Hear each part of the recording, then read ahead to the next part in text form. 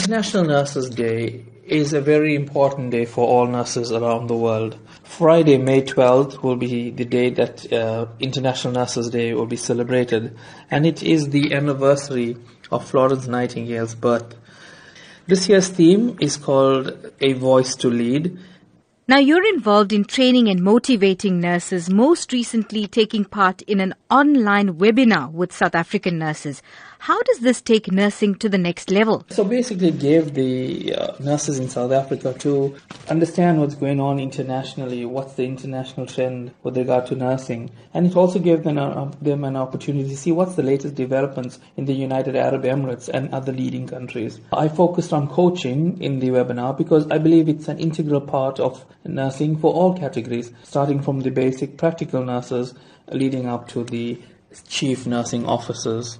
In your opinion, how is the standard of nursing in South Africa compared to an international level? For sure, South African nurses are valued abroad. The training and experience we receive in South Africa is excellent. It's of a high standard and we are demanded overseas. And this is because when you arrive and you see so many South African nurses working abroad, they get promoted easily and they can take on roles as educators, charge nurses, managers, and even directors of huge hospitals. Can you tell me about the recent awards that you've received in your field of nursing? So I've been in the UAE for 10 years now, and I believe that I have made my mark here. Yes, I have received a lot of acknowledgements, but just a few to mention. I am part of the Cancer Wave in Abu Dhabi.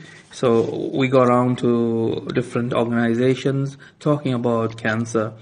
And the most recent one was the labor camps that I attended and spoke to the laborers about lung cancer, colon cancer. I've also been nominated by the Dubai Eye, it's a radio station, as the most caring person in the UAE, as one of the most caring people. And I was also acknowledged for my role during our JCIA accreditation at the hospital where I work. I think what most touched me the most was I was appreciated and thanked by the Sri Lankan community in Abu Dhabi because I led a clothes collection project during the floods in Sri Lanka.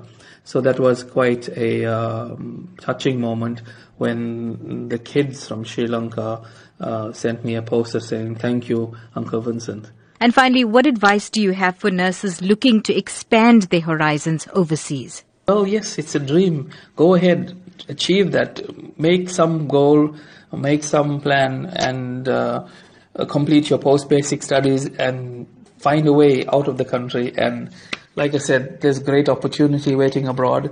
It's an opportunity for you to see what's been practiced internationally. And eventually one day you'll be able to take back to South Africa all that knowledge and experience. My advice, guys, go for it.